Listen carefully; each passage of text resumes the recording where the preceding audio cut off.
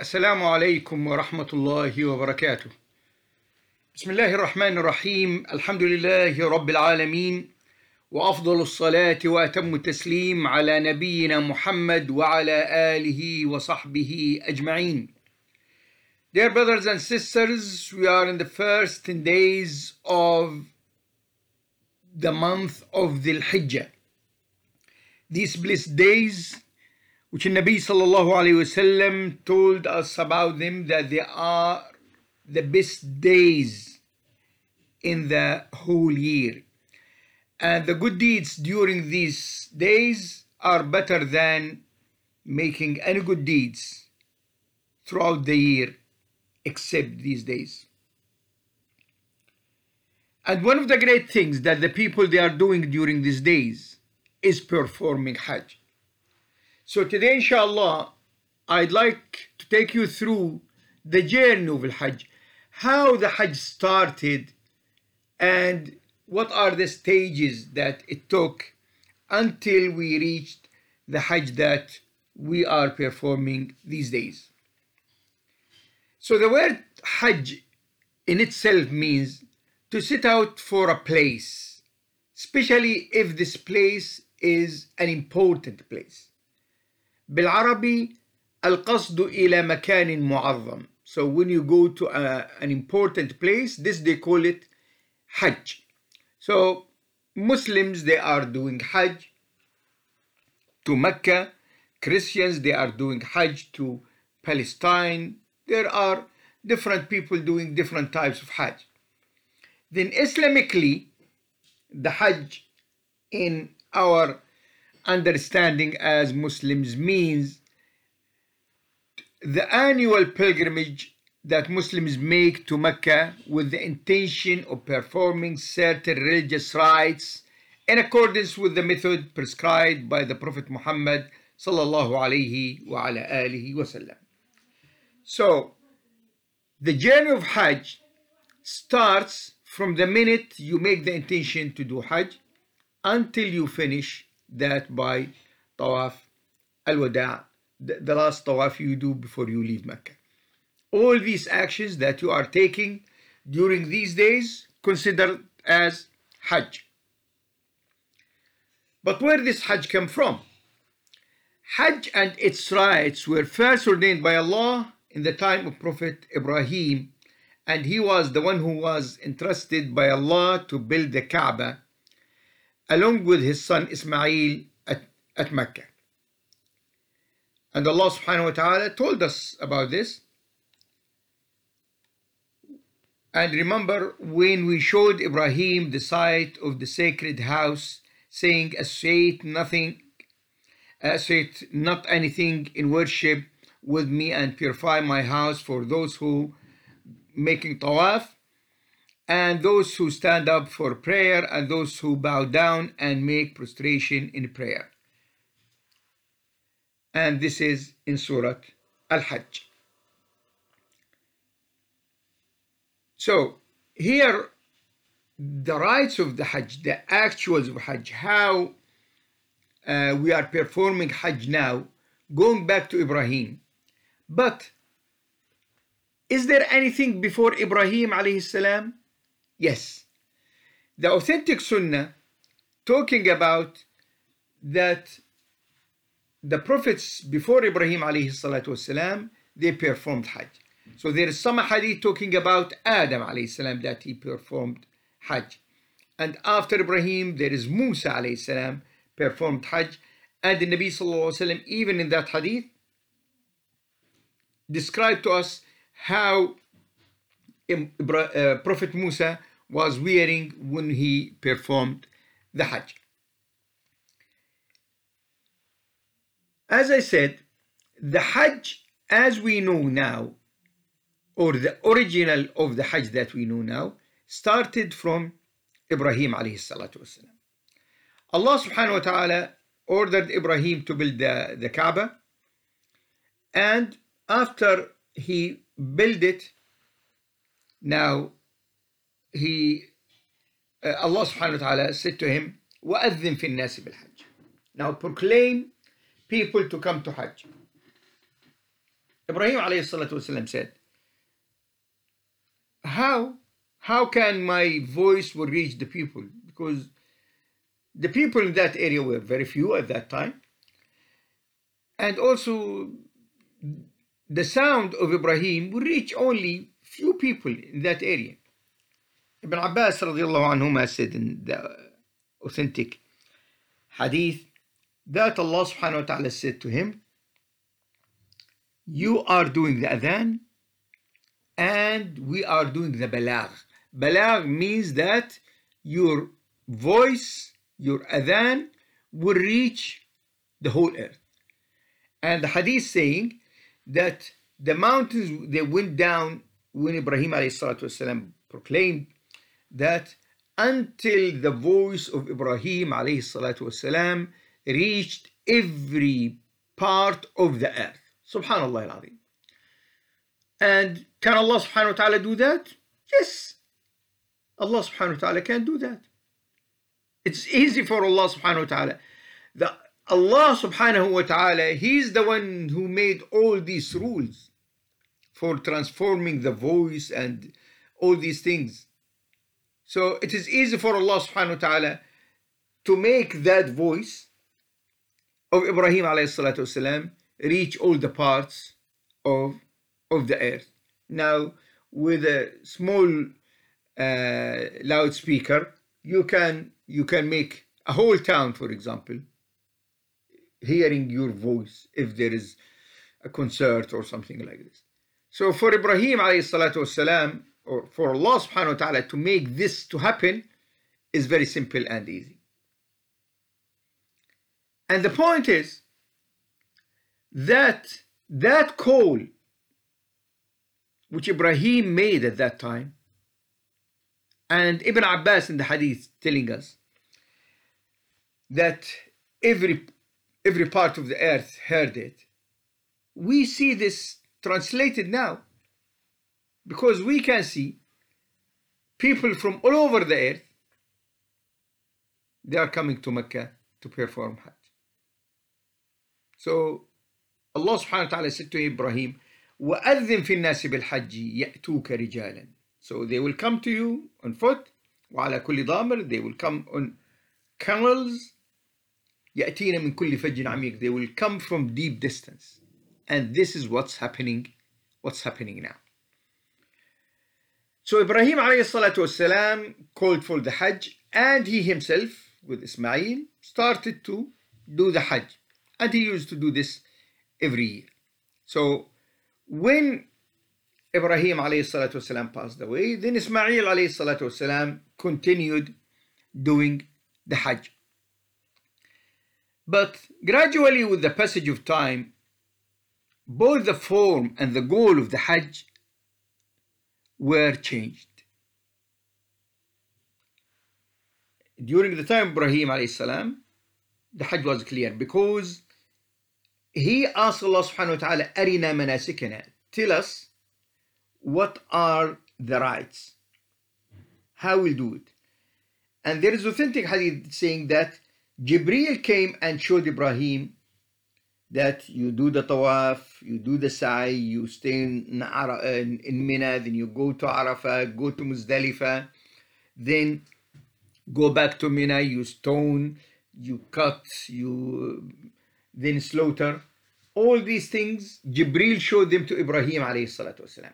And Ibrahim alayhi salatu wasalam practiced that. But during the history, because the people became now away from the original religion, and there is many changes happened because the people stayed away and changed the original deen. So gradually, with the passage of time, as I said, both the form and the goal of the Hajj rites were changed. Why this happened? Because the idolaters brought now a new religion to Mecca, because Mecca is the place where the people, they are doing Hajj. So the idolatry spread throughout Arabia. The Kaaba lost its purity and idols were placed inside it. Now this place, which is originally for Tawheed Allah Azza wa Jal, now it became what? It became the place of these idols. Its walls became covered with poems and painting, including one of Ibrahim and Ismail alayhim salatu wassalam. Eventually, over 360 idols came to be placed around the Kaaba. So this was one of the important changes happened in that place. So instead of the people that they are praying to Allah subhanahu wa ta'ala, they start to pray to these idols. Not only that, during the Hajj period itself, the atmosphere around the sacred place of the Kaaba was like a circus. Men and women would go around the Kaaba naked, arguing that they should present themselves before God in the same condition they were born.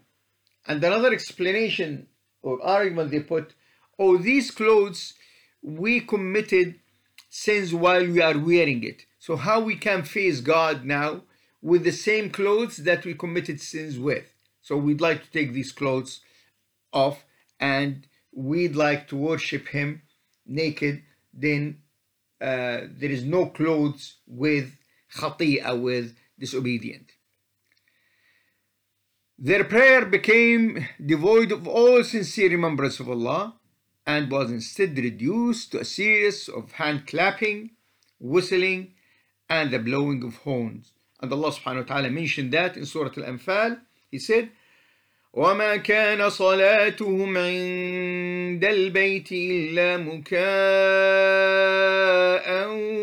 وَتَصْدِيًا فَذُوقُوا الْعَذَابَ بِمَا كُنْتُمْ تَكْفُرُونَ. And their prayers next to Al-Bayt, Bayt al-Haram, was hand clapping and whistling. And Allah subhanahu wa ta'ala said, because of that, you must taste the punishment because you used to commit kufr wal-'iyadhu billah. Even the Hajj call, the talbiyah, لبيك اللهم لبيك لبيك لا شريك لك لبيك إن الحمد والنعمة لك والملك لا شريك لك, which saying that here we are, Allah subhanahu wa ta'ala, and you have no partners. This is the main idea of the talbiyah. They changed it. After they finish لبيك لا شريك لك لبيك, they started إلا شريكا هو لك تملكه وما ملك. So no one is your partner except one who is permitted by you. You are his master and the master of what he possesses. So even the talbiyah in itself, which is declaring the tawheed of Allah subhanahu wa ta'ala, they changed it to shirk wal-'iyadhu billah. Not only that, sacrifices were also made in the name of God. However, the blood of the sacrificed animals was poured onto the walls of the Kaaba, and the flesh was hung from pillars around the Kaaba, in the belief that Allah demanded the flesh and blood of these animals. And Allah subhanahu wa ta'ala made it clear that He doesn't want the blood or the flesh. He needs only taqwa. Moreover, singing, drinking, adultery, and other acts of immorality was rife amongst the pilgrims, and the poetry competitions which were held were a major part of the whole Hajj event. So they used to have something called Suq Uqab, the market of Uqab, which is next to Mecca. And in that one, you'll find these shu'ara, poets, come from all over Arabia, and they stand there and start saying their poetry. And it is competition, and as people say, oh, who is the best? And some of the best poetry, they used to hang them around Al-Kaaba. So this was, there is something called المعلقات السبع or المعلقات العشر, the 7 or the 10th poems. They said they had this name because they used to hang them in Al-Kaaba. So subhanallah, this place of worship became a place of hanging these poems. And in these competitions, poets will praise the bravery and splendor of their own tribesmen and tell exaggerated tales of the cowardice and miserliness of other tribes. So you'll find one from Bani Tamim, for example, he's praising Bani Tamim and attacking, any other tribe. So every tribe will, they will bring the man and who can sing the poetry and support him and ask him to do all these things. Part of the things that Quraysh used to do is offering food and water to those who are coming to Hajj. Originally, giving food and drink, the water, is something recommended and should happen. But at that time, it wasn't for the sake of Allah subhanahu wa ta'ala. It was for what? For showing that these people, they are really generous and the people will talk about them. So competition and generosity were also staged where the chief of each tribe would set up huge cauldrons and feed the pilgrims, only so that they could become well known for their extreme generosity. The people had totally abandoned the teaching of their forefather and leader Ibrahim. The house that he had made pure of the worship of Allah alone had been totally desecrated by the pagans, and the rites which he had established were completely distorted by them. This sad state, brothers and sisters, of affairs continued for nearly 2,500 years. We don't know how long exactly, but since Ibrahim until Muhammad alayhi salatu wassalam. But then after this long period, the time came for the supplication of Ibrahim to be answered. ربنا وابعث فيهم رسولا منهم يتلو عليهم آياتك ويعلمهم الكتاب والحكمة ويزكيهم إنك أنت العزيز الحكيم. Our Lord, send amongst them a messenger of their own, who shall recite unto them your verses, and instruct them in the book and the wisdom, and sanctity them. Verily, you are the Almighty, the All-Wise. Surah Al-Baqarah, Ayah 1 to 9. So Allah subhanahu wa ta'ala accepted the dua of Ibrahim alayhi salatu wasalam. And even Nabi alayhi salatu wasalam, he said, Ana da'watu Abi Ibrahim, I am the dua of my forefather Ibrahim alayhi salatu wasalam. So a man came by the name of Muhammad alayhi salatu wasalam, was born in the very city that Ibrahim had made this supplication centuries earlier.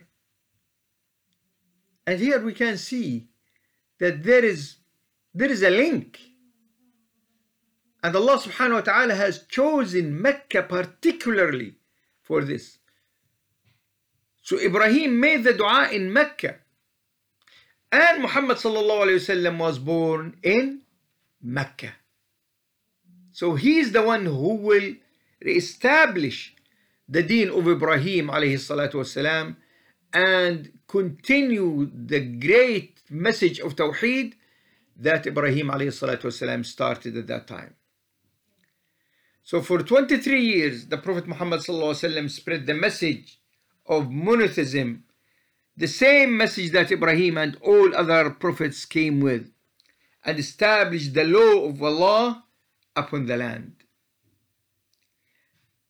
He expended every effort into making the word of Allah supreme, and his victory over falsehood culminated in the smashing of the idols inside the Kaaba, which once again became the universal center for the worshippers of the one true God. Not only did the Prophet ﷺ rid the Kaaba of all its impurities, but he also reinstated all the rights of Hajj which were established by Allah's permission in the time of Ibrahim alayhi salatu wasalam. Specific injunctions in the Quran were revealed in order to eliminate all the false rites which had become familiar in the pre-Islamic period. All incidents and shameful acts were strictly banned in God's statements. There is to be no loudness nor wrangleness during the Hajj.